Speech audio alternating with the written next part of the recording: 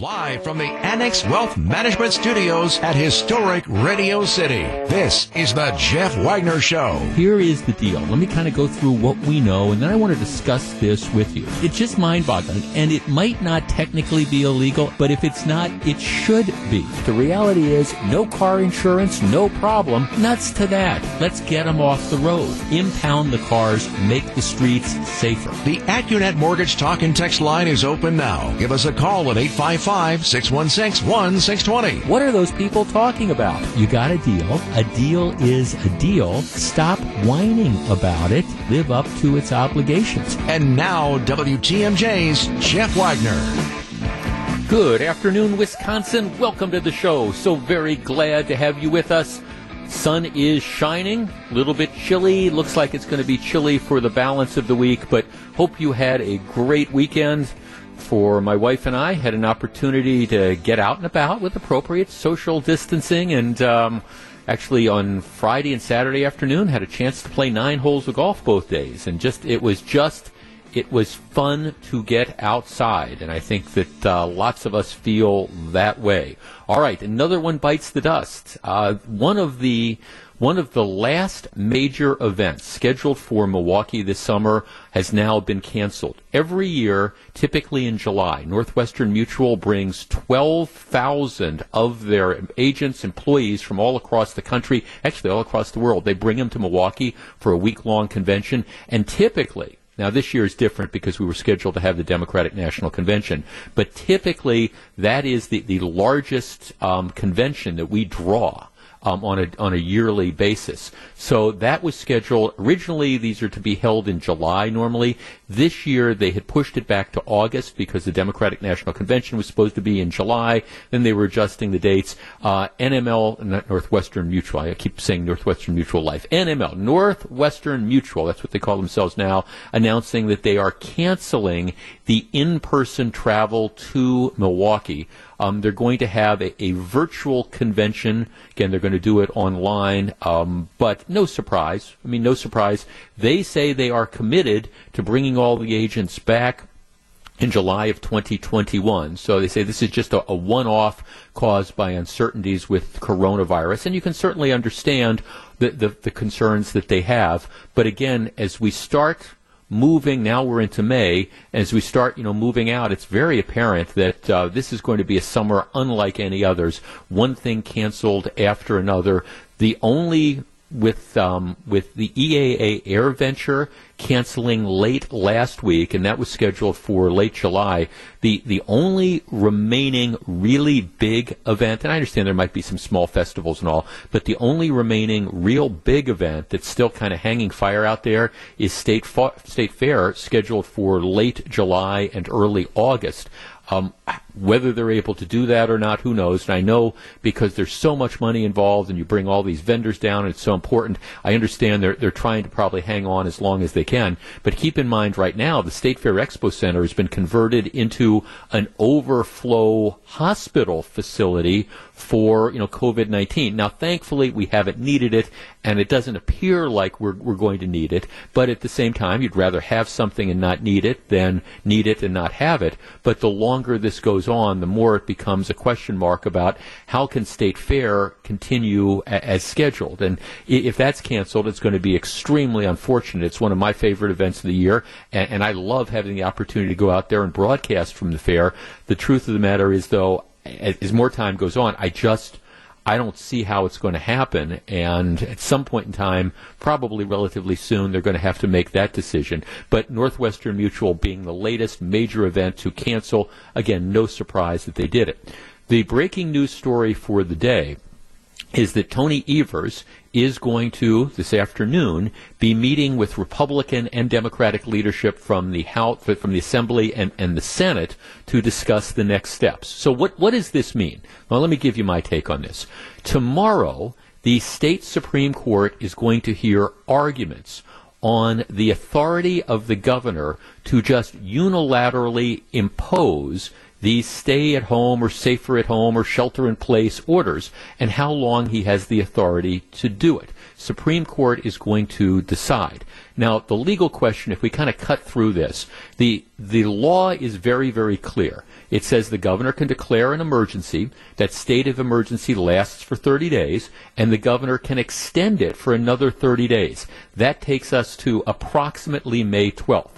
The governor has taken the position that despite what that law says, he has, through his health secretary, an unlimited power to declare an emergency and let the emergency run as long as he believes that it's possible. So, regardless of the fact that the law says you've got 60 days, he believes the health secretary has the authority to just put it in for an unlimited period of time, meaning theoretically, if the governor's interpretation is correct, he could continue safer at home for a year, for 2 years, that no limitations at all. I personally believe that's wrong. And it's, regardless of whether you think safer at home should be lifted next week, regardless of where you feel on that, we elect governors, we elect presidents, we don't elect kings. And the law says what the law says. So what do I think is going on here? Well, if I were the lawyers for the governor, I would be going to him and I'd be sitting him down and I'd say, look, Tony, here's the deal. We're arguing this case tomorrow. You might win, but chances are you're going to lose. And I think most legal experts think he's going to lose. They're going to say, you just don't have an unlimited power through your health secretary to do something different than the law allows you to do. The law gives you 60 days. That 60 days expires in May 12th or whatever that date is. And after that, if you want to continue to have restrictions, you don't have the authority to do it unilaterally. It has to be through an administrative rule-making process or something like that. So if I'm the lawyers for the governor, I'm saying, hey, maybe you're going to win, but quite candidly, you're probably going to lose.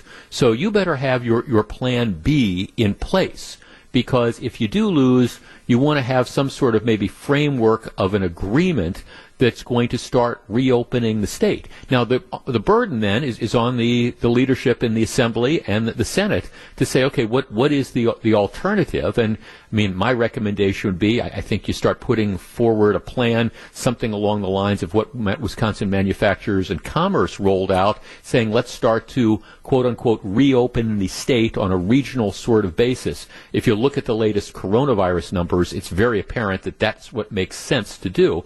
But in any event, I think this meeting that's going to be going on is really, hopefully it is the governor's recognition that there's a decent chance that, again, he's going to lose in front of the state Supreme Court. And so then there's got to be an alternative plan in place. And like I say, the burden now is on the Republicans in the Assembly and the Senate to say, okay, if in fact we win tomorrow, this is what we want to have done. This is what our rulemaking authority is going to look like. And Governor Evers, maybe you need to get on board with that. And my guess is that means that there's going to be a reopening of the state, at least in certain regions, perhaps sooner than the governor would anticipate. But that's just the way it works. At least that is my interpretation of what goes on. On every Monday's program, I give you an update of where coronavirus is in the state. I do this on Saturday afternoon. If you follow me on Twitter, it's at Jeff Wagner 620. I compare Saturday to Saturday. So I look at a week's numbers. The numbers come out like at 2 o'clock every day. So I've started doing it Saturday to Saturday. And I think if you do that, and you analyze where coronavirus is, you get a much different perception than you do if you just look at the headlines that appear in the newspaper or the headlines on TV.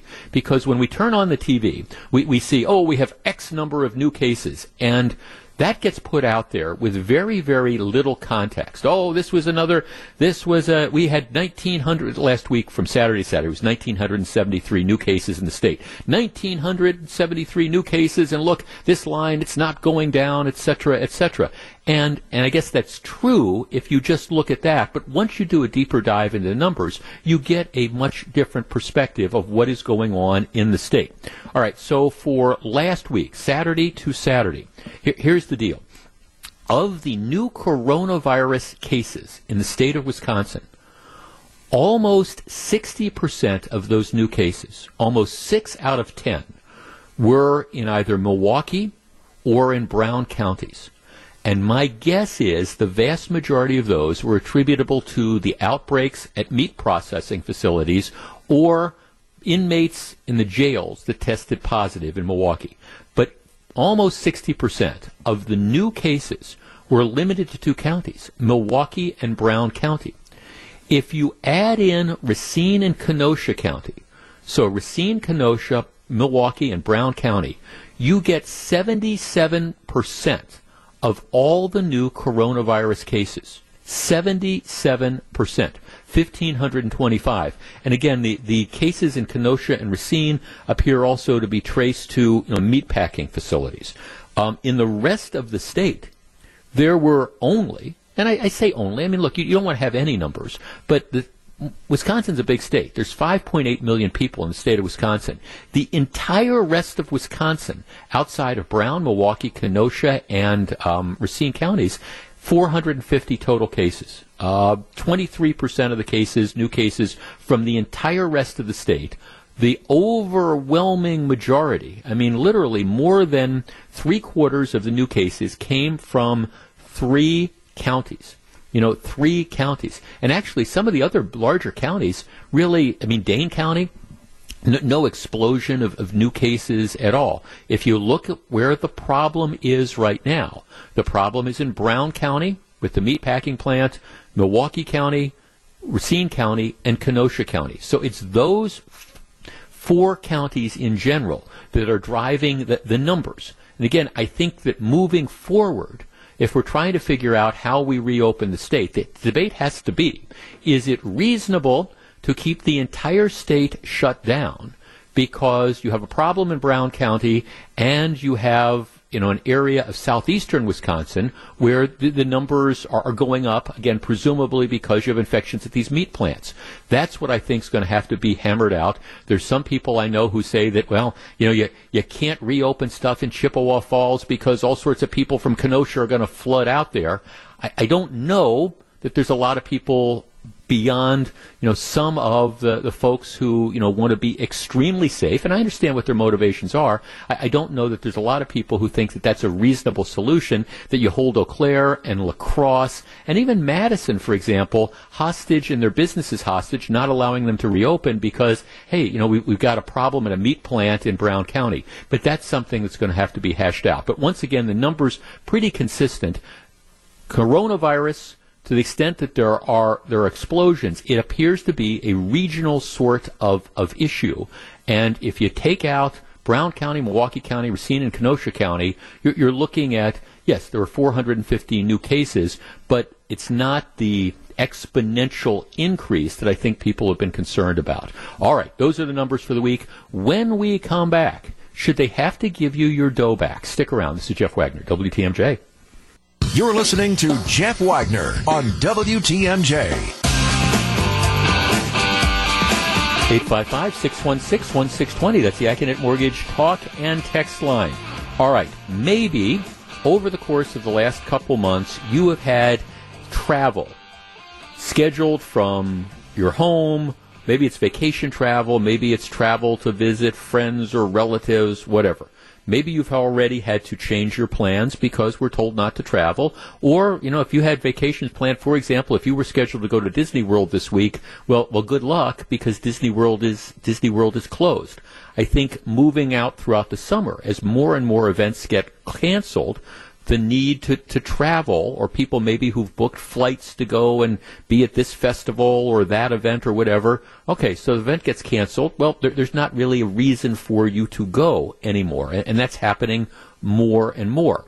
The way the law works is that airlines have to give you your money back if they cancel the flight, or alternatively, if they make substantial changes, significant changes in that flight time.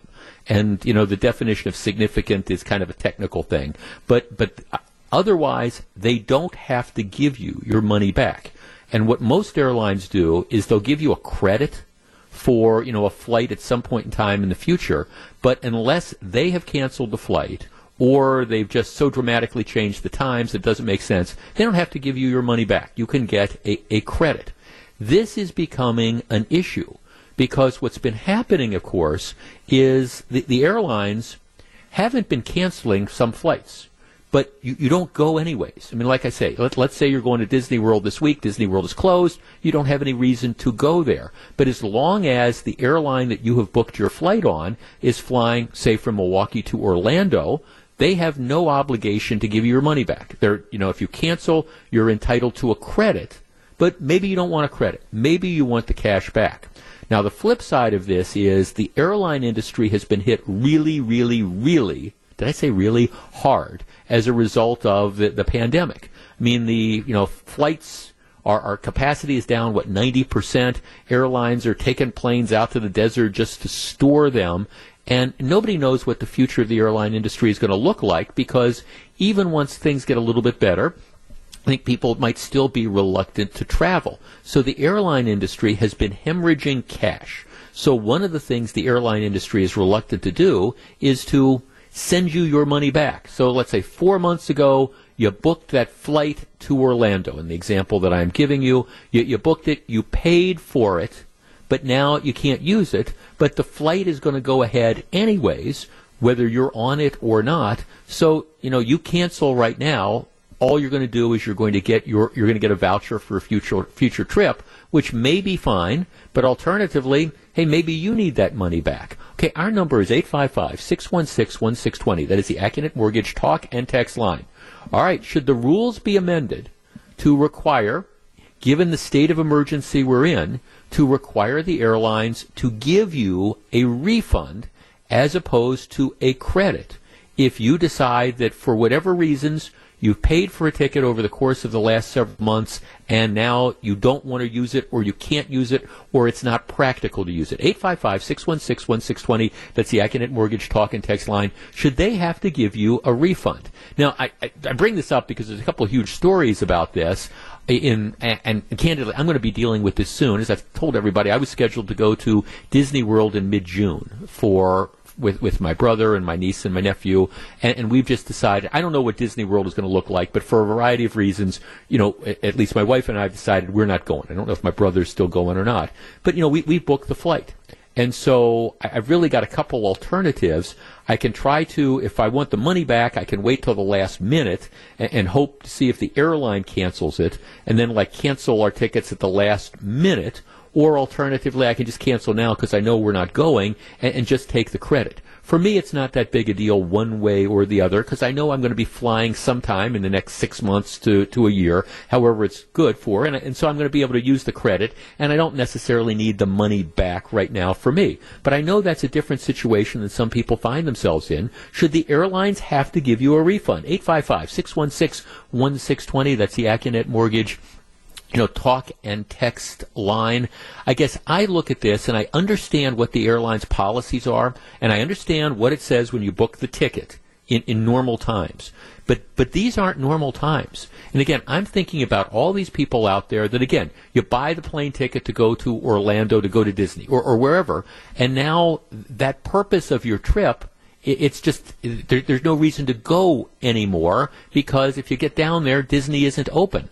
I guess under circumstances like this, I think we should be looking at saying, all right, given the state of emergency we're in, we should be looking at allowing people to get their money back. Now, for me, I don't care one way or the other. I'm going to take because I'm going to use the voucher at some point in time. But for people who want their money back, should you be able to get a refund? Bruce, who is calling us from San Diego. Hi, Bruce. Hi. Just wanted to let you know that I've been stranded here for a couple of months and whatnot, and listen to you every day. But on this particular subject, I understand that there was a police officer from Milwaukee who filed a lawsuit against United Airlines for this very matter. And I've been over my life flying about 2.5 to 3 million miles, and the airlines have always kept your money. And I always think that they should give you back for if you and I went to Macy's and bought a shirt today or last month or what have you, we'd be able to take it back, and they'd be able to give us our money back. The airlines just don't do that, and I don't think they have a right to keep your money. Right. Well, so are you quarantined in San Diego? Is that the deal? I am, yeah. I've been here since March the 9th. I happen to own a house in Menominee Falls, so I got a nice place to stay. Got it. Good enough. Well, Bruce, thanks for the call. Yeah, I see. I understand now, but again, I mean, the way the rules work is the airlines specifically do have, under the law, the right to keep your money and offer you a credit, unless you buy a special ticket. There are some tickets you can buy that are fully refundable, but those tend to be more expensive.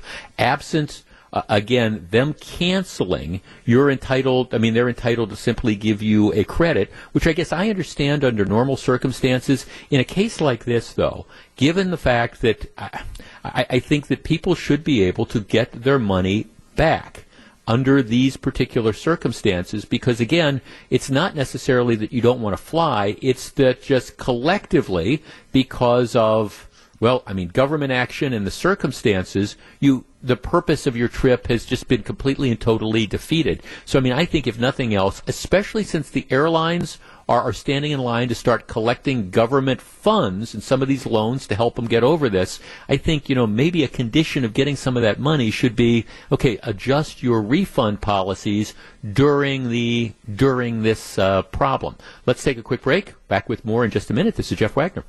Jeff Wagner on WTMJ.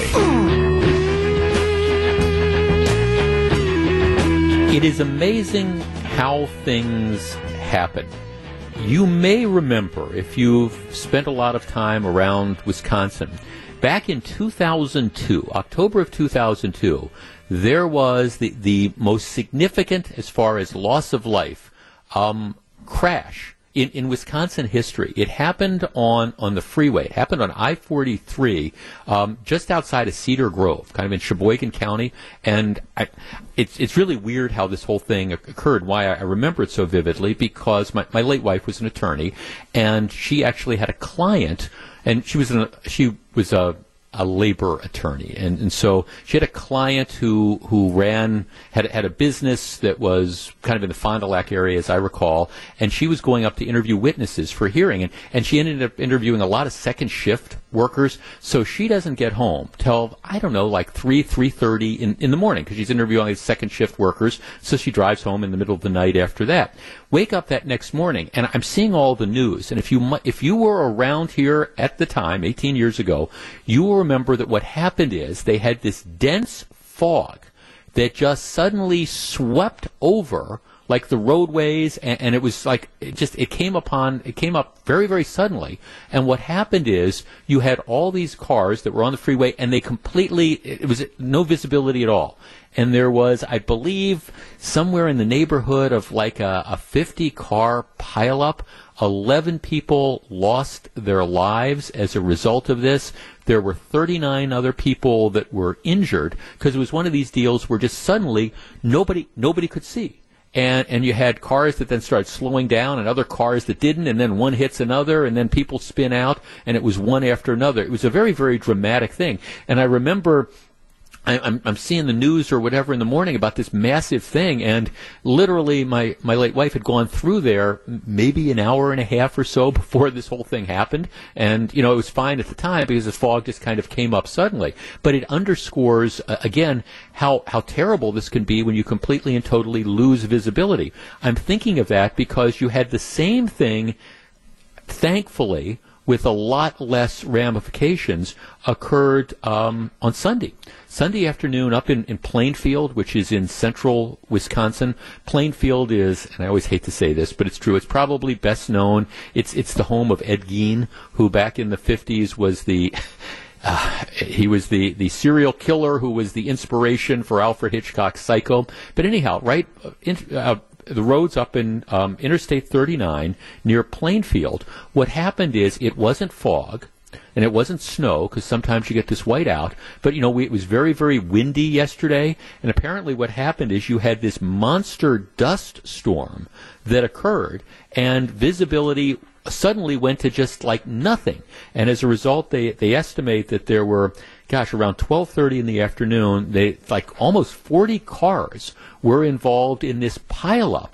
because nobody was able to see. And they say it was like a whiteout, except it was brown, because it was just all this dust that got picked up and blown at this high rate of speed, and nobody could see. And again, what happened is that, 27 vehicles in the southbound lane crashed, 10 vehicles crashed in the northbound lane. A number of people were injured, but thankfully there was only one that had to be transported to the hospital, and authorities are saying it's a miracle in and of itself. They say we've never seen a dust storm like that, but it's like reminiscent of the fog back in 2002, reminiscent if you've ever been stuck in a whiteout. The only time I ever in my life put a car in a ditch was in this whiteout, and it really wasn't snowing that much, but you had this 40-mile-an-hour wind, and all of a sudden you can't see anything, and I was following this truck, and the truck drives into a ditch, and I drive my car into the ditch right behind the truck. But really, really, like, scary conditions. I thought we'd do one segment on this. 855-616-1620. That is the Accunet Mortgage talk and text line. Now, there's lots of scary driving conditions that are out there. But to me, suddenly losing all your visibility, whether you're caught in the fog or whether you're caught in, a whiteout because of blowing snow, or whether you're caught in a dust storm, which is extremely unusual for Wisconsin, but it happened yesterday. Though I don't know that there's any sort of scarier conditions, maybe glare ice, but the inability to see, I think, is one of the scariest sort of things that you can have to drive in or drive through. And it's almost a miracle that you had all these cars that were piled up yesterday afternoon, but thankfully nobody seriously injured. 855-616-1620. That's the Accunet Mortgage talk and text line. That lack of visibility, have you found yourself in a similar situation, and do you remember it? I mean, like I tell you, that the time I put the car in a ditch, I was my freshman year in college. It was a long, long time ago. My junior year in college. Long, long time ago. But I remember that feeling of panic, of not being able to see. I remember it like it was yesterday. And my guess is a lot of people who were, again, dealing with that dust storm yesterday experienced the same thing. Dave in Nakusa. Dave, you're on WTMJ. Thanks for taking my call. Hi, Dave. I've been experienced in those a few times because it's all the farming fields that they have over there. They've got kind of a dry sand type situation there, and there's been times, I've been around here a long time where it just blocks the road. You can't see anything, and it's happened before. It's not the first time. It's not going to be the last time if they don't do a little bit of regulation on how they till the fields. Yeah, and again, I don't know. The authorities are saying that they've never seen anything like this before. But I guess, I don't know I don't know what was so unusual yesterday, other than the fact that you had high winds. But you have high winds all the time, But apparently yesterday was something unique. No, thanks for the call. I appreciate it. Again, it's a miracle that you did not have a significant loss of life, because again, that thing, outside of Cedar Grove in 2002. I remember it like it was yesterday. Now, again, maybe partly that's because somebody close to me had just gone through it a couple hours beforehand. But, the people that were driving in it just described it as being this wall of fog. Yesterday, it's a wall of dust and dirt, and you can't see at all. Sandy in Stevens Point. Sandy, you're on WTMJ. Hey, Jeff. How you doing? Really well, thank you. What do you think? Well, I used to drive that stretch of road in Plainfield every single day, and I've been in that dust storm plenty of times. I know exactly where it happened, and there's a stretch of, that whole area, it's pretty flatland along the way for many miles, but that farm field blows the dust, that dirt, like you cannot believe, and it's only like about maybe a quarter or a half a mile stretch, but it feels like it's 10 miles because you just all of a sudden you can't see. And I've experienced it plenty of times, and I was so grateful that nobody was killed yesterday, and it's a miracle. It really is when I saw it on the news and all those cars. But you definitely go into panic mode. Yeah, and of course what happens is a lot of times it just comes up so suddenly. You're driving along and it's fine and it's sunshiny and it's clear, and then all of a sudden, boom! All of a sudden you've completely and totally lost visibility, and then all it takes is one car to slow down and another car behind him doesn't slow down, and then you're just kind of off to the races in a really bad way. Thanks for the call. I appreciate it, Sandy. 855-616-1620. Christina in Hartford. Christina, you're on WTMJ. Good afternoon. Hi. I was traveling down to Texas by car several years ago, 20 years ago, and, there are a lot of big storms through the Midwest and down in Texas, and there were thunderstorms overnight. We were driving in the dirt, and the next morning we heard that there were some tornadoes here and there, but you're traveling long distances. It's really hard to keep track of the weather. Right. The next morning when we got up and we were driving, there had been tornadoes in the area, and we literally drove past 3 cars that were mangled and up in trees from driving on the highway. Wow. Well, I will never drive at night when there are tornadoes again. Yeah. Well, I will amend my statement because I was talking about. I mean, I've never had to drive through a tornado, but yeah, that's the scariest thing I've ever been through. Again, has been the lack of visibility with the whiteout and stuff like that. A tornado, right? That's got to be one where you are counting your lucky stars. Yeah. You don't know where it is, and you don't even know if there is one. So it was very, very terrifying. Yeah. Thanks to call, Christina. Marcus on the east side. Marcus, you're on WTMJ. Good afternoon. Good afternoon. How are you? I am well, thank you. What's the scariest you've ever had to drive through? This was last week. This is a current story. This happened between Barker Road and Brookfield. At midnight, the fog, going to work, there was no fog. But last week, the fog rolled in when I got off from work. I could not see that stretch from there to the car dealership trying to get back to Capitol Drive. And there is no... The ditch was, I know it's on the side to the right, and even if I pulled off to the side, I was going to go right into the ravine because you know what I'm talking about. Right. You've been on that stretch of road there. Yeah, I was on that stretch of road yesterday, yep. Yeah, I could not see nothing, and my heart started beating. I said, well, there's nothing. I went a little slower, but the only thing that kept me going was, at the end where the car dealership is, where the lights were, that's the only thing I just kept in mind. I said, please let me see the red lights flashing. And I did, but it came up I couldn't see nothing. And I just know to the right of me, there's no further. There's nowhere to go. To get off the road. There's nowhere to go. You can't go to the left, oncoming traffic. Right. No, Marcus, I'm glad it worked out. Yeah, that's the scary thing because you don't know what to do. And when I was in the whiteout situation, there wasn't really a shoulder that you could pull off on, and I wouldn't have done it anyway. Yeah, thanks for the call. I wouldn't have done it anyways because you pull off to the side of the road, and then somebody hits you from behind. You don't want to do that. You want to think you're going to have to keep moving. Very, very sort of scary situation. And again, thankfully, what happened yesterday outside of Plainfield didn't have the ramifications of what happened back in 2002 outside of Cedar Grove, but it does show the risks that we all take. Kind of scary that's out there. Now, a number of people are texting me, and I mean, it's really potato. Mark says he thinks black ice is the scariest. He says, I was on that same stretch of 39 when all of a sudden the 2 cars in front of me completely lost control. One flipped several times. I hit the brakes. There was no stopping. I felt like I was in the movie Final Destination. I was the only car out of 10 or 11 that did not crash. Yeah, there's no question. I mean, the glare ice, the black ice, the stuff that you can't see that suddenly comes up, that is always a very scary proposition as well. Not being able to control the car.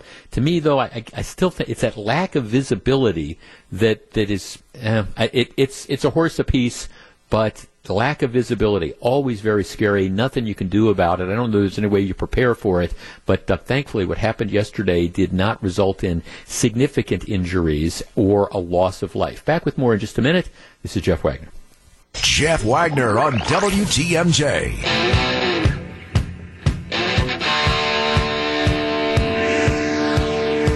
There are heroes among us who run towards danger rather than away from it. We call them first responders. WTMJ is partnering with Waterstone Bank, General Communications, and the Packing House to honor police officers, firefighters, healthcare providers, and countless others who work every day to protect our families and loved ones. If you know of a first responder who deserves recognition for their duties, go to WTMJ.com. It's Steve Scaffidi's Salute to Service on WTMJ. All right. My question is, where does this priest go to get his reputation back? It's a story that got a lot of attention when it was first charged criminally. It's one where I think the district attorney's office in Waukesha has explaining to do. And Well, there's no good answers. Here is the deal. The 62-year-old priest, his name is Charles Hannell, Reverend Hannell, and he was the priest at Queen of Apostles Church in Pewaukee. The allegations were that in December of 2017, he had assaulted a teenage girl, I think she was 13 or 14 at the time, in the confessional. That's what the argument was. Now, again, we all have known the stories about allegations about priests and things like that, and I think fairly or unfairly, the assumption that a lot of us have over the years is, okay, well, if somebody's accused, they have to be guilty of this, all right? So in any event, the priest was suspended. He, through his attorneys, have maintained throughout this entire thing that this did not happen. It just flat did not happen.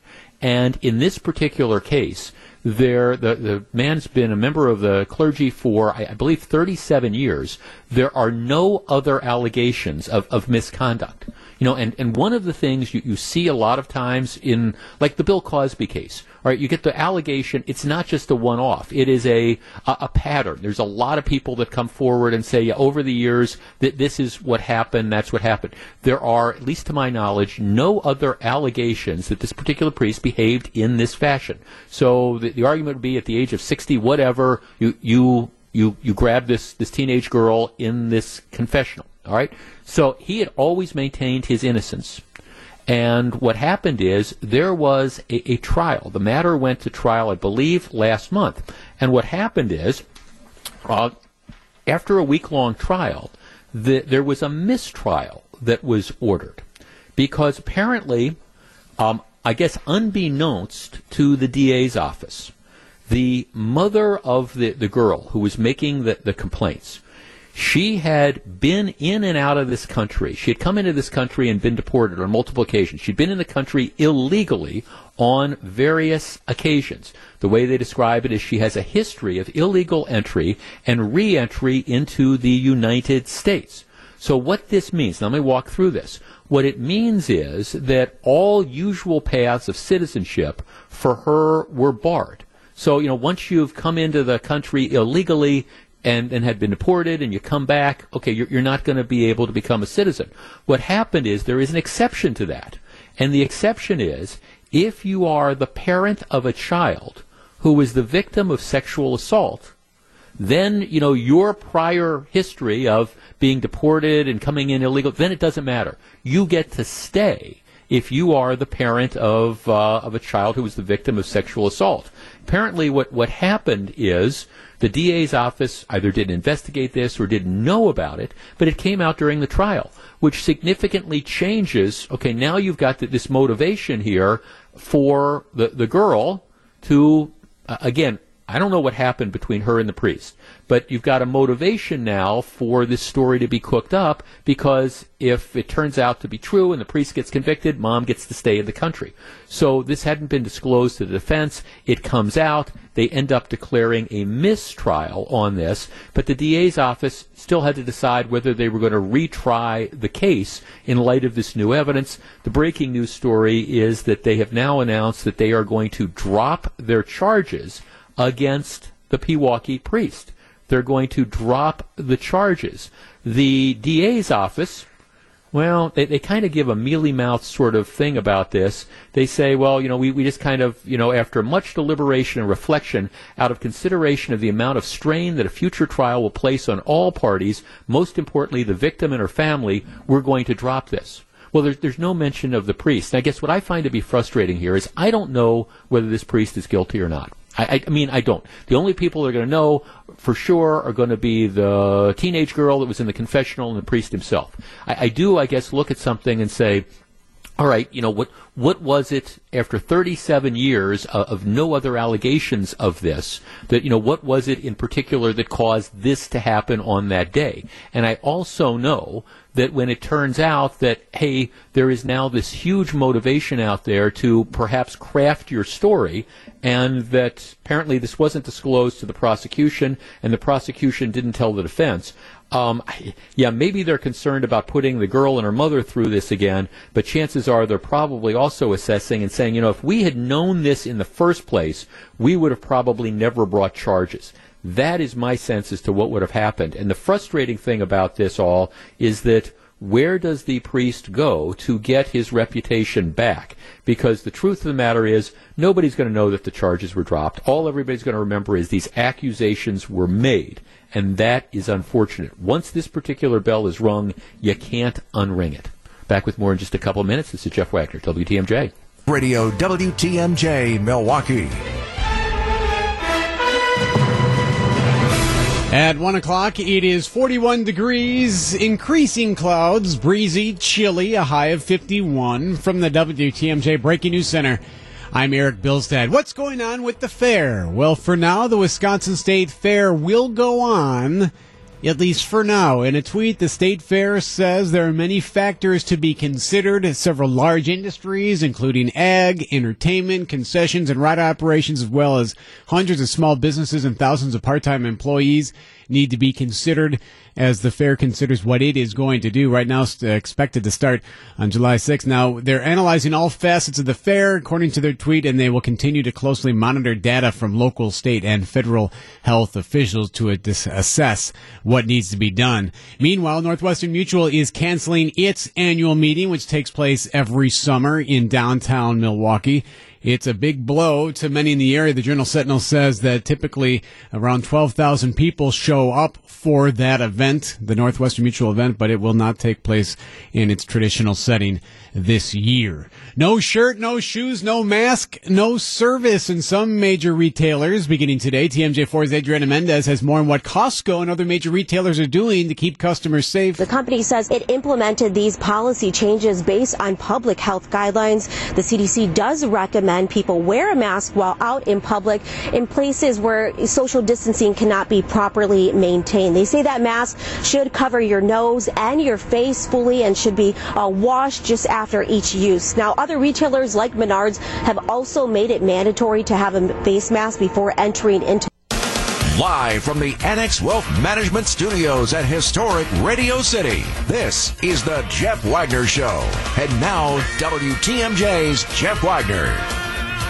Good afternoon, Wisconsin. Welcome back to the show. Okay, can't we just call a timeout on the bad stuff? I mean, you look at everything that people are going through in 2020. You've got the pandemic. You've got people who are getting sick. You've got people who are dying. You have people who are losing their jobs. You have businesses that have been in business for decades that are going under. You have state revenues and local revenues that are kind of falling off a cliff. You have one issue after another. You have all the fun stuff that we used to do. That we look forward to the summers and all the different events, and they're just being canceled one after another. And sports, which is a refuge for a lot of us from the pressures of real world. Okay, sports. Well, I understand that some of these leagues are trying to figure out ways to start in a few months, to which I say, go with God. I hope they're able to do it. I just don't see it. And the idea of people piling into stadiums or arenas anytime soon, I just don't see that happening. Hope I'm wrong, but I don't see it happening. So in the face of all of that, what comes next? If we didn't have enough to deal with, murder hornets. Murder hornets. I saw this in the New York Times yesterday, and I just sent out a tweet. Matter of fact, I held off until after the 12 o'clock hour because I'm aware that some of you might be eating your lunch and stuff while you're listening to the program, and I didn't want to send out the murder hornet story while people were eating their lunch and stuff. But it's just the damnedest thing, and it's like as if we did not have enough to deal with. Murder hornets, and if you follow me on Twitter and you want to see what a murder hornet looks like, I've got a picture of it. If you can follow me on Twitter, it's at Jeff Wagner 620. Here's the deal. These things have apparently been in Asia for a while. They are 2 inches long. They are 2 inches long with, big old wings and orange and yellow heads with teardropped eyes.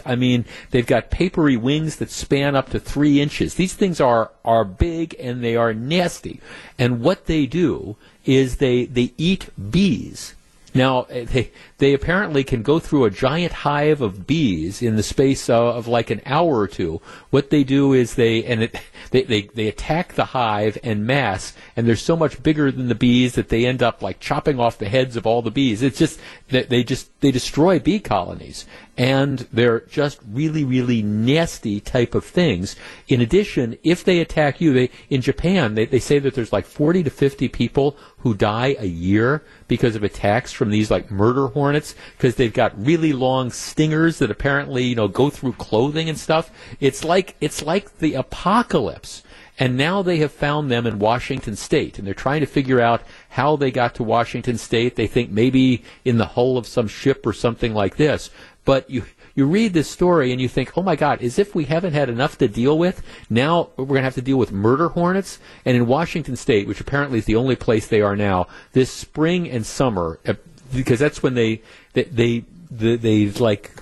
hibernate and they mate and they do all that stuff, and then they come out like in late summer and fall, and that's when they start attacking the bees. So apparently in Washington State, they're going through this huge effort to try to find the hives and to eliminate them before they get a foothold. But I mean, if you thought Asian carp was bad, I mean, my goodness, we are talking about murder hornets. And if you want to look at one of these things, like I say, I've got the link to the story that I was watching in the New York Times, but I'm kind of thinking, man, I don't like to wish away time. You reach a certain point in your life where you appreciate that life is short, and you appreciate that every day, every day is a gift.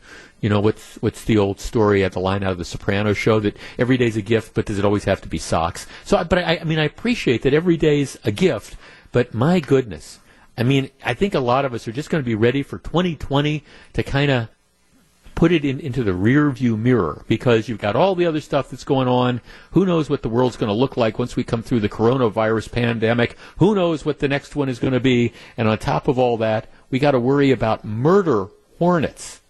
Wow. Okay. One of the industries that has not been devastated thus far, but may well be, is the real estate industry. And it's interesting to me because I get a lot of feedback whenever we talk about things related to this. About a week or so ago, we spent a lot of time on the story. City of Milwaukee announcing they came out with their assessments of houses, and assessments went through the roof. They in some cases, there are people who had their property with no improvements. They got assessed $100,000 higher. On average, we were taking calls from people who said $30,000, $40,000 their assessment had gone up. And the city defends this by saying, well, okay, this is, we've been looking at comparables, and we were looking at sales, and this is what, if you put your market, really hot real estate market in 2019, this is what we think the houses are worth. Well, of course, we're in a really different world right now than we were 6 months ago. And the whole idea of, has the world changed dramatically? Lots of people have lost their jobs. Lots of people, those jobs aren't coming back. Lots of people are trying to figure out, how they're going to make their rent payments, or how they're going to make their mortgage payments, and things like that. And then on top of that, you get this notice saying, hey, your house is now worth $30,000 or $40,000 or $50,000 more than we said it was worth last year. Even if those estimates and assessments are accurate based on, I don't know, what the real estate market might have been last fall, the question is, okay, is that still viable? And what is the housing market going to look like? Are people going to continue to buy new homes? Are they going to continue to spend more money for new homes? Or are people going to be more inclined to stay put? Now, some people are always going to have to sell houses. There's no question about it. If you work in Milwaukee and you've just been transferred to Green Bay and you own a house in Milwaukee, well, you're going to have to sell that house. Because you're going to have to buy something new in Green Bay. So there's always going to be some market. But as far as people making those discretionary moves and having the money to pay increasing amounts, that's, I think, very up in the air. Over the weekend, I had an opportunity to talk to a couple real estate agents, and they were telling me inventory very low right now because lots of people not putting their homes on the market because of uncertainty. What's going to happen? What does this look like out there? One of the real estate agents I was talking about says, now, this is nothing to worry about. Once the summer hits, people are going to continue. The real estate market's going to be hot. We're going to be selling more houses than we can handle. People are going to be, moving up, moving on. It's not going to make any dent at all. Another agent I was talking about says, look, with all this economic uncertainty, people are much likely to stay put, and they're much less likely to want to, spend more money to reach for houses. Okay, 855-616-1620. That is the Acunet Mortgage talk and text line. I want to talk a little bit about the housing market because obviously that's an engine that drives the economy. And again, I hear different things from different people. And, I got some of this feedback after I was talking about the assessments because they were telling me, Jeff, there's no reason to limit the assessments. People try to go sell their house for, in a month from now, they're going to have no trouble at all getting that increased value. The real estate market is going to be immune from all this, to which I say I find it hard, almost impossible, to believe that. I think money is going to be tight moving forward. I think it's going to be tougher to get, mortgages, especially mortgages that maybe people have to reach a little bit. I don't see how this cannot have an impact on people selling and buying homes. But let's tee this up. 855-616-1620, which is the Acunet Mortgage talk and text line. Has what's going on now, if you were considering either selling or buying a new home, has this given you cause for perhaps pause moving forward? Or is it just full speed ahead and you continue to think that, hey, this isn't going to affect the value of my home at all? 855-616-1620. That's the Acunet Mortgage talk and text line. If you're on the line, please hold on. We discuss in just a minute. This is Jeff Wagner, WTMJ. Back to take your calls. Here's WTMJ's Jeff Wagner. 855-616-1620. That's the Acunet Mortgage talk and text line. Matt in Merton. Hello, Matt. Hey, Jeff, how you doing? I'm good. What's up? What do you think about the housing market? Yes, I actually have been kicking around selling our house for some years here. Kids are gone, and we actually just sold our house tomorrow. Closing tomorrow, okay. Yep, and the reason we did that is I kind of saw this coming, and I just don't see how we can have the unemployment that we have facing us right now and not have that affect housing. And I just didn't want to lose all the equity I had in my house, just see it go up in flames here in the next year to 18 months. Well, and look, and I'm not one of these doomsday kind of guys, but I look at it and I see the same sort of thing that you're seeing. If we're looking at, hundreds of thousands of Wisconsinites unemployed, and who knows how many of them are ultimately going to be able to get back to work, in any reasonable time, plus a lot of people have lost income and things like that. How can that not affect purchasing? How can that not affect people buying cars? How can it not affect people buying houses? I understand that you've always got to have places to live, but it just seems to me that, big ticket purchases, especially, again, if you don't have to move, I think, people are going to be a little bit reluctant. At least that's how it seems to me. The other thing, too, is if you look at the unemployment numbers, we're almost 3 times what we saw in 2008. There's just no possible way this won't affect housing. I just can't see that. Yeah, well, thanks for the call, and good. I'm glad. That's great, and that's great that you've got the closing that was set and all. I just, plus, it's probably going to vary in different areas as well. I mean, I've told this story before. My wife and I have been looking for a second place for somewhere in the future down in Florida, and right before this whole thing happened, we made an offer, and the people thought it was too low and didn't even counter. I can't tell you how glad I am that they didn't, because I just wouldn't want to be dealing with the idea of trying to figure out buying a house, in another state, or buying a condo in another state right now and dealing with all that stuff. I also don't know what the values are going to look like, especially like in that second home market. I got to particularly believe that the market, is going to dry up for at least the foreseeable future, or at least prices are going to have to go down, which makes me again wonder about the assessments in Milwaukee. Now, there's always, like I say, there's going to be people that are going to be buying houses because you're going to need, though, you get transferred. You need that. but I just wonder if it's going to be the same volume as it was before, because we're coming off an incredibly hot real estate market. Lynn in Janesville. Lynn, you're on WTMJ. Good afternoon. Hi. I just wanted to say that we do have a second home in Illinois, and we do have an accepted offer, but we can't get an appraisal done because some of the appraisers are a little reticent to feel as though they're going to have a good conscience about what they do say because of the market right now and because of the COVID also. So they're kind of holding off. Yeah. Right. I mean, yeah. I mean, that whole thing, everybody just wants to, everybody wants to just kind of let this thing simmer and see where we end up. I guess, 2 months from now or 6 months from now or whatever. So your problem is finding an appraiser, huh? Yes, yeah, not for us, but for the buyer. So we have agreed to just hold off, thinking that, we've got the offer, we're good. We just need to have somebody come out and kind of seal the deal, finish up all the other details. But I'm sure that's not the only area that's happening in, and so maybe other people have had better luck with it. In Janesville, things seem to still be selling, though. We've got good schools around the area, and so that's a good thing. We're seeing things in our neighborhood just fly off the shelves still. Yeah. And the house you were selling was a second home that you had in Illinois, so you still get your principal residence. Yeah, exactly. Thanks for calling in. I appreciate that. And again, believe me, I'm not rooting for the real estate market to fall apart because, again, that's a huge economic engine. And, everything that gets just white hot has to cool off at some point in time. I'm just thinking, all right, and I say this sincerely, even... And I have issues with some of the things the assessors did in Milwaukee when I hear these huge numbers. But even if you could say that was accurate and that all right, if you put your house on the market last November, you could have gotten, whatever it was assessed at plus $100,000, I sincerely and significantly question whether we're in the same environment here in April.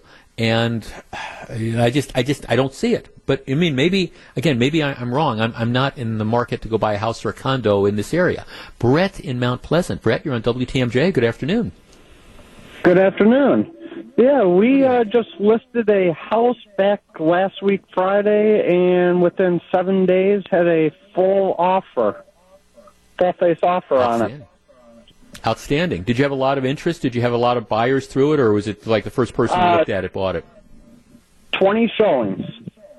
20 showings, 2 offers in a matter of a week. Well, so at least in your case, there was a lot of, and you got your full asking price out of it, huh? Yes, which was above assessed value from the previous years. Yeah, well, you are.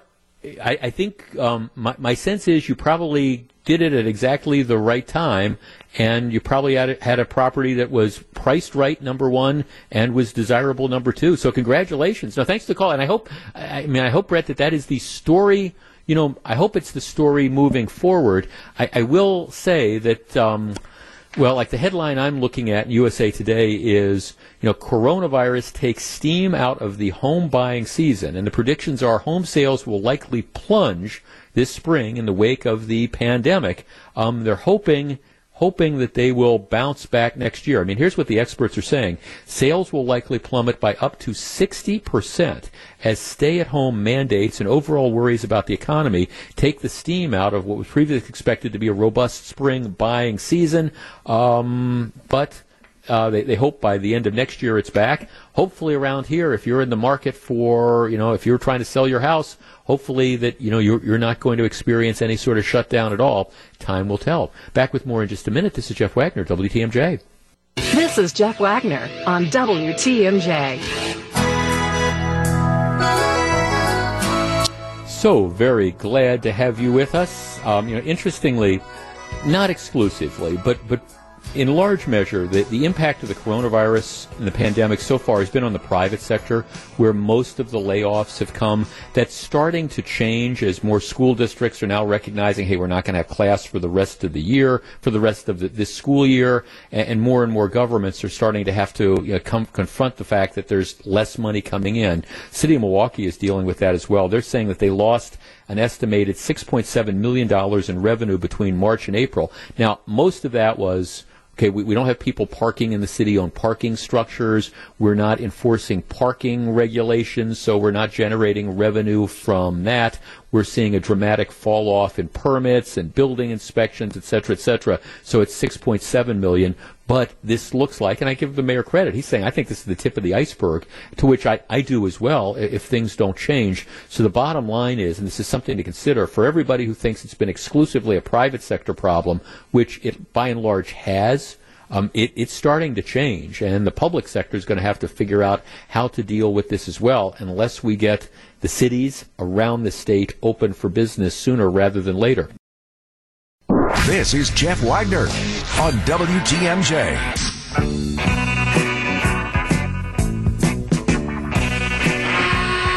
We're back. Okay, we started off the program. The latest cancellation, big cancellation, was that Northwestern Mutual, who every summer is responsible for one of the largest convention annually in the Milwaukee area. They bring in the neighborhood of 12,000 agents and employees into Milwaukee from all over the country and actually all over the world. Normally they do that in July. They had pushed it back to August because of the Democratic National Convention. Now they just announced today that it's not going to happen. They intend to do it again in July of 2021, go back to normal, but for this very, very unusual year, it is off. And then Melissa just had the story, a Polish Fest, which is, of course, one of the first festivals that you have, one of the very first ethnic festivals that you have. They had announced that they were going to delay it because typically it's in early to mid-June.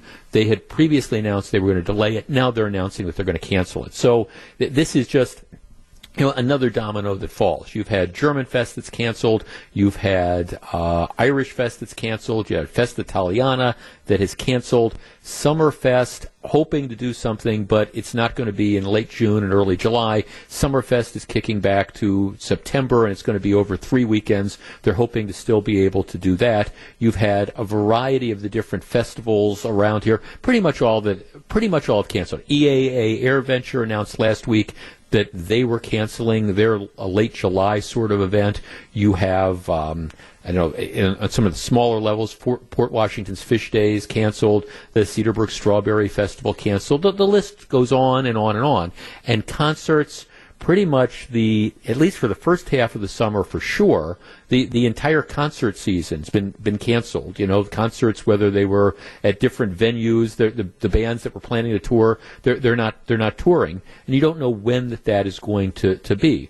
The last main event for Wisconsin and southeastern Wisconsin that still is on the calendar is State Fair.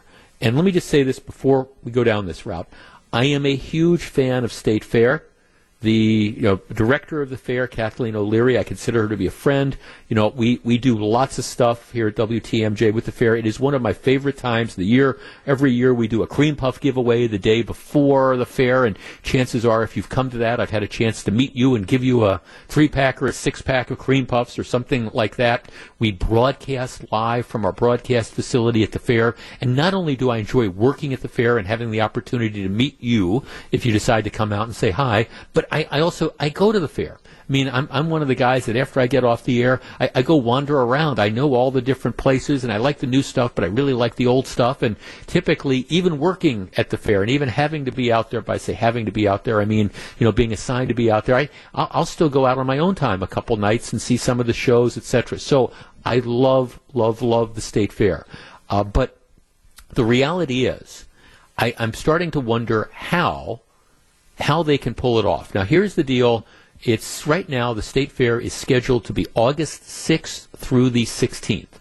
Right now, the Expo Center at State Fair has been converted into an overflow emergency hospital facility to be used in case they need more beds for COVID-19 cases. Now, the good news is we haven't come close to needing more capacity. As a matter of fact, they were going to do that in Madison at the Alliant Energy Center, and I don't know if they actually built it or not, but they're now taking it down because they do not need that, and that's a very, very good thing. But we still have that at the fair. Okay, Everything else has been canceled. Here's the statement that the fair puts out. And this is about 2 hours ago on their Twitter account. At this time, the State Fair Board of Directors, State Fair Park Board of Directors, has not made a formal decision on whether the State Fair will go on as planned August 6th through 16th. Until a decision is made, we will continue to work tirelessly to make the fair the Wonder Fair experience you know and love. During these unprecedented times, we want to provide an update on the status and say thank you, etc. And then I'm looking at some of the pictures they send out, and there's pictures of like all these kids that are on one of those rides at the Midway, like swinging around and all. Our number is 855-616-1620. That is the Accunet Mortgage talk and text line. Now, I want to be understood here. Nothing would make me happier than to be able to, in the summer of 2020, starting on August 6th, to be able to have a normal Wisconsin State Fair. I guess looking at where we are now and what would have to happen to get there, I just don't understand how that can occur. I don't, because, I'm thinking about the State Fair and the State Fair experience. You've got the Midway, which has got all sorts of people jumping on different carnival rides, and you've got all sorts of people piled in there and people close together. I don't understand how, given the fact that we're talking about early May and the State Fair would be, about 90 plus days from now, I don't see how you could have a Midway. I'm thinking of those expo halls where, you have the narrow aisleways and you've got all the vendors selling all the stuff that you never really knew you needed, but then you got to have once you hear the pitches. And remember how crowded you get. And you're walking through that and you're shoulder to shoulder. I don't see that happening, and the livestock barns and the different sort of events, sitting next to each other, watching the different shows, people crammed in, lots and lots of people on the scenes. Typically, they draw over 1 million people to the State Fair. I don't see how it can happen. I hope and I wish they'd have some sort of magic bullet, but all these other events have gone by the wayside. Is there a way that you think that they can do the State Fair in August? 855-616-1620. That is the Accunet Mortgage talk and text line. And again, if we don't have the State Fair, it's going to be a huge, huge downer. But given all the stuff that has to happen between now and then, and even if you can get the vendors, again, I don't see that you're going to have people, even if you love the fair, that are going to feel comfortable going there in large numbers. I think it's going to be a while before we feel comfortable collectively being in large crowds. And then the question becomes, if you have to limit attendance to, I don't know, a quarter of what we would normally have, is there a point to doing it? 855-616-1620. That is the Accunet Mortgage talk and text line. Do you think there's going to be a State Fair as we have come to know it in 2020, or is this going to be another and perhaps the last big domino to fall in the loss of the summer season around here? I'm afraid that that's really the only conclusion we can come to, and I hope I'm wrong. Hope somebody on the board, has some great idea as to how they can pull it off. But do I see 1 million people piling out to that facility, and people getting on the Midway, and people getting on those rides, and people standing in line, and people walking close by each other to go through the expo center? I just don't see it happening. 855-616-1620. That's the Accunet Mortgage talk and text line. Can the State Fair go on as scheduled? We discuss in just a moment. If you're on the line, please hold on. This is Jeff Wagner. Jeff Wagner on WTMJ. 855-616-1620. That is the Accunet Mortgage talk and text line. Any way that State Fair can occur in August? My answer is unfortunately no. And I'm very sorry to see that, but I wonder from the economic perspective. There's all the different vendors and stuff, and who, State Fair is one of their big money-making things, and I think this is probably going to be true of county fairs around the area and other state fairs as well. I just don't see how it can happen. Jeff, this is from one of our listeners who lives in West Dallas, right across the street from the fair. He says, Jeff, you failed to mention everything that gets touched. There's just no way it happens in 2020. Well, yeah, that's that's one of the factors that's out there as well. When you think about the way we do stuff ordinarily, and you go and you're at State Fair and you're picking up stuff and you're looking at it and you're touching all these different things. How are people going to feel comfortable doing that in the near future? And my answer would be they're not. And we talked about this briefly last week, that I'm a huge sports fan. I'm an enormous sports fan. But I just don't see people flocking back, even if you allowed people to sit in stadiums for the foreseeable future. I don't see them doing that. And even once we do that, it's going to be a completely different dynamic. I mean, I think about Miller Park, and I was telling this story before. My routine with my dear friend Evan is, we go to the games, and we walk in, and we go up, and we get a beer at the craft beer stand, and then we walk down, and we get a couple brats, and then we go over to one of those like condiment stands that they have there, where you've got the little things where you push down the button and you get the secret sauce, and then they've got the onions that are open, and you get the little spoon and you put those onions on, and then you go get the mustard, and you've got that big condiment thing, and you push the button and the mustard comes out, hopefully. Well, those days are gone. I mean, my prediction is you are never going to see those things in public places again. I mean, the idea of self-serve type of stuff. I don't know how they're going to do it. My guess is I'm not even sure you're going to see the things where you got like packets of ketchup and whatever, where you can just like reach in and touch a couple and put a couple back or whatever. The individual napkin dispensers, I don't know. I mean, I'm just saying that's probably not going to happen moving forward. Can you imagine, you're sitting in the baseball stadium and like I sit on the aisle. Oh, we've got 2 aisle seats, and it's not uncommon for somebody 10 rows over to go, hey, hot dog guy or whatever. And the hot dog guy passes down the hot dogs, and the other person then passes the money back. I mean, that's one of the things that that's just the way it's worked. Can you imagine that going on in a stadium nowadays? I just, maybe someday, but I don't know when. The idea that, everybody's going to be touching, you're going to have 10 people that are touching your money or that are touching, the exterior of your food, no matter how it's wrapped. I just don't see that type of stuff happening, and that's the dynamic that's out there. Let's see. Jeff, I think travel and entertainment, which of course includes sports, are a big segment of our economy. I think they're virtually out of business for an unknown length of time. Well, certainly, I think the festivals and the concerts, and again, this isn't something that I'm hoping to have happen, because believe me, I want to go back to these things, but I'm trying to imagine that if somehow Alpine Valley were to say, okay, we've decided, we're going to go ahead with our summer concert schedule.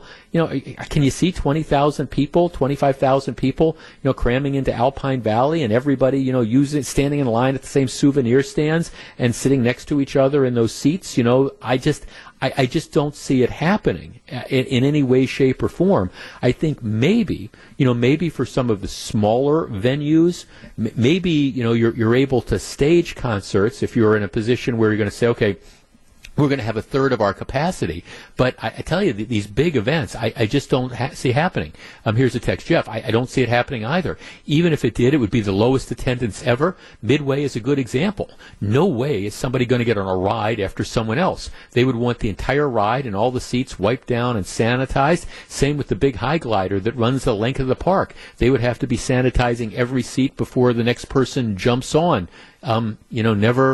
Never going to happen. I think that that is a big concern as well. Let's see, Jeff. I think that they should have the damn fair. Well, I think that I would love to see them have the fair, but my point is, you could have the fair and nobody's going to show up. That's just the reality until we get a handle on this. I mean, it's one thing to say have the fair. I'd like to say have the baseball season. I mean, I've got my tickets here. Let's start playing tomorrow. But the reality is, in today's world, you're not going to be able to do that. And even if Major League Baseball opened up tomorrow and Major League Baseball said we're going to bring everybody back and we're going to have the ticket counters and here, pile in, you're going to have just a ton of people who are going to make the decision that they're not going to go. That's, I think, the reality that we live in. So would I like to see them have the fair? I'd love to see them have the fair. Don't think it's going to happen this year, and that's too darn bad. Back with more in just a minute. This is Jeff Wagner, WTMJ. This is Jeff Wagner. Very glad to have you with us. Southeastern Wisconsin, open for business during these unprecedented times. It's more important than ever to support local businesses. Head to our website, WTMJ.com, right now, and you'll find a We're Open link on the homepage. You'll see a list of businesses in your community where your family, your friends, and neighbors are open for business. And if you're a business owner, you can head to WTMJ.com to add your business as well. Open for business from WTMJ. When we come back after the news, a couple things I want to talk about. The latest developments in the Joe Biden sex scandal. And is this continuing shutdown feasible in light of what happened over the weekend? We will discuss all that. Before that, though, look, I don't care if you're somebody that just can't stand President Trump or if you're somebody who thinks that President Trump is the greatest thing since canned beer. I understand there's politics. At the same time, every once in a while, the president does things that just, I think, just drive me crazy because it's so gratuitous and so unnecessary. Over the weekend, former President George W. Bush, who, and I understand that there's some people who didn't like, President Bush because of, his decisions, following 9/11. But I've always believed and will continue to always believe that President Bush was a class act. You could disagree with him. I understand there are people on the left who mocked him. I thought that was incredibly unfair. But all right, be that as it may. I think he's an incredible class act. And over the weekend, he released a video. He's been very, very quiet. He released a video that did not have political overtones. It's not like he took shots at anybody. The video, which did not mention current President Trump, just praised healthcare workers and other Americans who are meeting this historic shared threat. And what he said was, in the final analysis, we are not partisan combatants. We are human beings, equally vulnerable and equally wonderful in the sight of God. We rise or fall together, and we are determined to rise. So it's a message of unity. It's a message of unity. I think it's a positive sort of thing. And President Trump, rather than just either ignoring it or embracing it, decides to send out a tweet, saying that he's fine with what President Bush said, but, quote, he was nowhere to be found in speaking up against the greatest hoax in American history, referring to the fact that President Bush said nothing about the impeachment thing. To which I'm like, oh, my goodness gracious, do we have to make it all about ourselves? And that's, again, I think in many respects, President Trump is his own worst enemy by deciding that he has to respond to everything and he has to make everything about himself. Because you look at this and you go, really? Really? What do you gain by that? All right, when we come back, is the continuing shutdown feasible? We'll continue the conversation in just a moment. Stick around. That all comes up right after the news. Live from the Annex Wealth Management Studios at historic Radio City, this is the Jeff Wagner Show. And now, WTMJ's Jeff Wagner. Good afternoon, Wisconsin. Welcome back to the show. We talked about this briefly at the start of the show. I want to go into a little more detail. Part of the breaking news story today is that this afternoon, at some point in time, Governor Evers is going to be sitting down with legislative leaders, Republicans and Democrats, but the Republicans control the state legislature, so that's who you have to work out a deal with, and talking about the future moving forward. Here's what I think is precipitating this. Tomorrow, the state Supreme Court is going to hear arguments about the governor's ability to extend his stay-at-home order. Long story short, the law gives the governor the ability to declare an emergency and gives him broad powers, like ordering essentially the state closed down. That power is by the statute. It gives him 30 days. He then has the ability to extend it for another 30 days, which is 60 days total. That 60 days expires next week. May 12th, I believe, is the actual date. All right? The governor has extended his stay-at-home order through the end of the month. Now, you might say, how can he do this if the law only gives him the right to do it 60 days? And that's a very good question. The governor takes the position that regardless of the law, that he has the ability, through his designated health secretary, to declare a health emergency that gives him all the emergency powers that he has under the statute, and that he can keep that health emergency in place for as long as he chooses, or as long as the health secretary chooses. So, in other words, the statutory authority is, you get 60 days, but never mind that, we can do whatever we want. Now, that's the governor's position. Most people, and I understand there's some disagreement, but most people think the governor is wrong.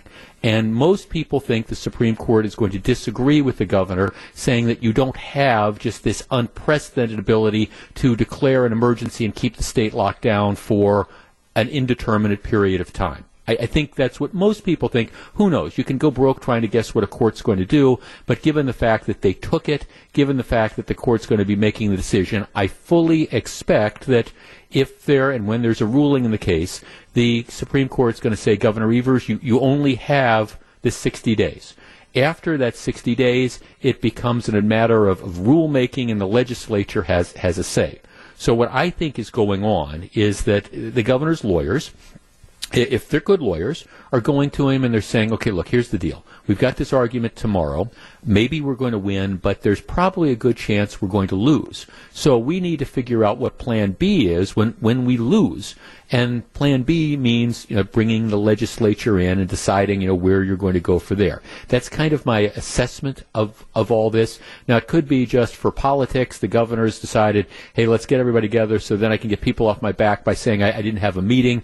But I think the bottom line is, given what I believe is a likelihood, now again, I could be wrong, but given a likelihood that the governor is going to lose in front of the Supreme Court, this is, okay, where do we go from here, assuming that the Supreme Court says, hey, after May 12th, or May 13th, or whatever the date is, all bets are off. So I think that's what the dynamic is that you have happening. And now the burden becomes on the Republicans to, offer an alternative. I'm hoping they come forward with like the plan that the Wisconsin Manufacturers and Commerce offered, which says, let's start talking about reopening the state regionally, because as we've discussed before, the spread of coronavirus, and I understand you don't get this if you just watch the TV headlines on some of the news channels where they say, okay, these are the number of new cases. In Wisconsin, the problem in the expansion of cases is largely a regional one. And if you follow me on Twitter, it's at Jeff Wagner 620. I make this point. Like, for example, the entire last week, Saturday to Saturday, you had 1,970 some new cases of COVID-19. 59% were in Milwaukee and Brown County. And then if you add in Racine and Kenosha County, 77% of the new cases were in those 4 counties. You take out those 4 counties, and you don't have a curve that needs to be flattened. You have essentially kind of a speed bump. Now, I appreciate nobody wants to get sick, and you don't want to spread this, but the bottom line is Wisconsin is a big state, 5.8 million people, and coronavirus right now is primarily contained in a couple counties, and it's because I think of coronavirus spreading in some of the jails and coronavirus at the meat plants. And that's, you take that out and you get a much different look at things. All right. In several states, what you are starting to see is a rebellion against restrictions. And I'm not talking about the people that show up with guns and protest in Michigan. I'm talking about other states. I spent some time with the LA Times this morning, and you have, again, in California, you have the same sort of setup that you do in Wisconsin, and that is that there are some areas where you're seeing, again, coronavirus not under control, but you are seeing large parts of a very large state that have little or no coronavirus in those various parts. And so, for example, the story I'm looking at is that 2 big California counties have decided, they're in Northern California, have decided that they're not going to follow the governor's statewide stay-at-home order. Yuba and Sutter counties, they're counties near the state capital. They're going to join other counties in essentially opening up. They've said they've had total, 50 coronavirus cases, 3 deaths during this entire time, and they say that they're going to start opening up, and they're going to allow businesses and schools and churches to reopen as long as people inside can stand 6 feet apart. So they're saying, look, we're we can't do this anymore, and we don't think it's right that we have to be restricted. So they're rebelling. And so now you've got the governor who's got to decide, what is he going to do? How badly do you want to fight this? You've got other California counties along these beaches, who are just, again, it's the same sort of thing. People just aren't following these orders anymore. And in a number of these communities, you've got people who are saying, look, we're going back to the beaches, and we don't care what the rules say. We're going to start to follow these, and we're going to try to social distance, but we're rebelling against this. All right, our number, 855-616-1620. That's the Accunet Mortgage Talk and Text line. Here's where I'm going with this. I was driving around yesterday, and we had some errands to run, and I was looking at all the various people that were out and about in different areas. Now, I wasn't in Brown County, and I wasn't in Milwaukee or Racine or Kenosha County, but I was, around our general area. I saw tons of people that were outside. I saw people in fast food restaurants that were sitting at the picnic tables out. My sense is that the longer we impose these restrictions, the more you're going to have people that just simply decide not to follow them. And so we're not at a stage right now where you've had counties that have just openly said, okay, we're done. We're rebelling against the governor. We're not following these orders. We're opening up. But that's starting to happen in various areas across the country, where you're saying, hey, look, we don't have COVID-19 in any sort of large numbers in our community, and we've had our businesses that have been shuttered. We have all these people that are unemployed. We can't take that anymore. So my question is, if, for example, the governor decides that he wants to continue to keep these restrictions in place for the next several weeks, and the Supreme Court says he's got the authority to do that, will people follow that? Or will we see kind of a rebellion sort of along the lines that you're seeing in some of these California counties? 855-616-1620, that's the Accunet Mortgage Talk and Text line. Is a continuing shutdown feasible? Or are we at the point now where people get the social distancing, people understand, like the businesses that are saying, wear the masks if you want to come in, which, the businesses have every right to do it, but are we getting to a point in Wisconsin, particularly in areas that have not been affected dramatically by this, where people are going to start saying, hey, we're going to start reopening, period. 855-616-1620. That is the Accunet Mortgage Talk and Text line. We discuss in just a moment. If you're on the line, please hold on. This is Jeff Wagner. Welcome back to Jeff Wagner on WTMJ. 855-616-1620. That's the Accunet Mortgage Talk and Text line. What you're starting to see in some part of the country, and I'm not talking about the protesters storming the Michigan Capitol. I'm talking about in a number of counties. The example I was giving is California, where you've had governors who have refused to open up the state after 6 weeks. You've had counties that are just simply saying, we're not following this anymore. We're open for business. Is that the future? Here's a text, Jeff. How long can you get people to agree to the continuing shutdown? Is it feasible, and how much longer? Jeff, we had about 8 people over Friday for a cookout. We stopped following all of this. We had a great time. All 8 of us agreed to have it. Would do it again tomorrow. We cannot be kept in jail forever. Jeff, I'm from Oconto. I don't think it's a problem to open up in areas that are less populated with less COVID-19, but the problem is when people come from a hot spot into those areas, they are bringing the virus with them. Right. I understand. That is the argument that, you've got people who work at a meatpacking plant in Kenosha who are going to drive up to a bowling alley in Chippewa Falls and bring the disease with them. How realistic is that? I guess, people will have to decide.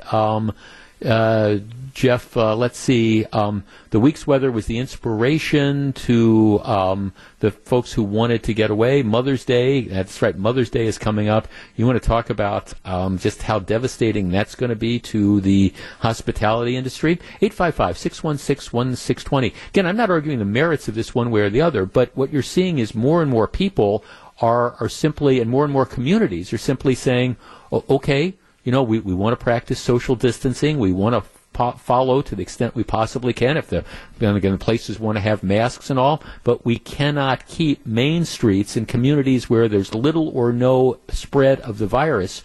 We can't keep them closed down on the promise that, gee, somebody from Detroit that has a problem might end up in, Chippewa Falls. Let's talk to Bob in Oak Creek. Bob, you're on WTMJ. Good afternoon. Good afternoon, Jeff. Thanks for taking my call. What do you think? I'm an avid fan of the car show in Iola, Wisconsin, and they have no plans of canceling so far, and that's in July 9th through the 11th. And they still don't have any plans of canceling it. I'm just skeptical about that. That's a big swap meet and car show over there. Right. And it's in the middle of the state. I don't know how many COVID-19 cases they had in that area, but not a significant number. I'll tell you in just a minute. I can pull. I have the numbers. Let me ask you this: Would you be hesitant to go? I assume you attend that car show on a regular basis. Yeah, for the last 15 years. Okay, if they have it this year, are you going to go? No. No, because of the concerns you have. Okay. No, thanks for the call. I appreciate it. And that's what's going to happen. You're going to have individuals that make choices as to, what they decide to do. The question is, how far are you going to, end up, how far are you going to end up going? Jeff, we went to Fleet Farm yesterday. The parking lot was filled. You would have never known there was even a safer at home order. Well, that is, if I ran a small luggage store, for example, one of these shops that is non-essential business, closed down. If I ran a small luggage store and my business had been ordered closed or for the last 6 weeks, I can't allow, in any given day, maybe if I'm lucky, I've got a dozen customers that come in physically to the store, and I haven't been able to allow customers to come in. If I was that guy, and then I drove past that Fleet Farm, and on Saturday we drove past the Fleet Farm. No, it was Sunday. Yeah, we drove past the Fleet Farm, and I almost took a picture of it because the place was absolutely packed. If I was the guy or the gal that ran that little store that had been closed down or had all these limitations, I would be screaming bloody murder going, well, wait a second. The chances of somebody, if we're concerned about the spread of this disease, and we don't believe that the masks are going to work, and we don't believe that the social distancing is enough, the idea that, you can have 500 people piling into the parking lot at Fleet Farm, but on the other hand, I can't, have a dozen people over the course of 7 hours in my store. It doesn't make any sense. It's one of the reasons why, when we come through this, and we will come through it, I hope there is a reassessment and a look at what did we do, and what did we do that worked, and what did we do that made sense. Okay, the social distancing, clearly it makes sense. No question about it. But rather than simply saying, okay, we're going to pick winners and losers, and we're going to close certain businesses, but Walmart can stay open, and Target can stay open, and the grocery stores can stay open, and this store can stay open, and that store can stay open, but others can't. Shouldn't the inquiry have really been, gee, what we need to do is figure out how we can keep stores open by imposing requirements. And maybe it's wearing masks, and maybe it's social distancing, and maybe it's limiting capacity. But this idea that, okay, you can go buy stuff, you can go buy the greeting cards if you want at the CVS store because that's open because they sell, drugs there as well. And you can go buy the greeting cards at Walmart, but you can't buy greeting cards at Alice's Hallmark store.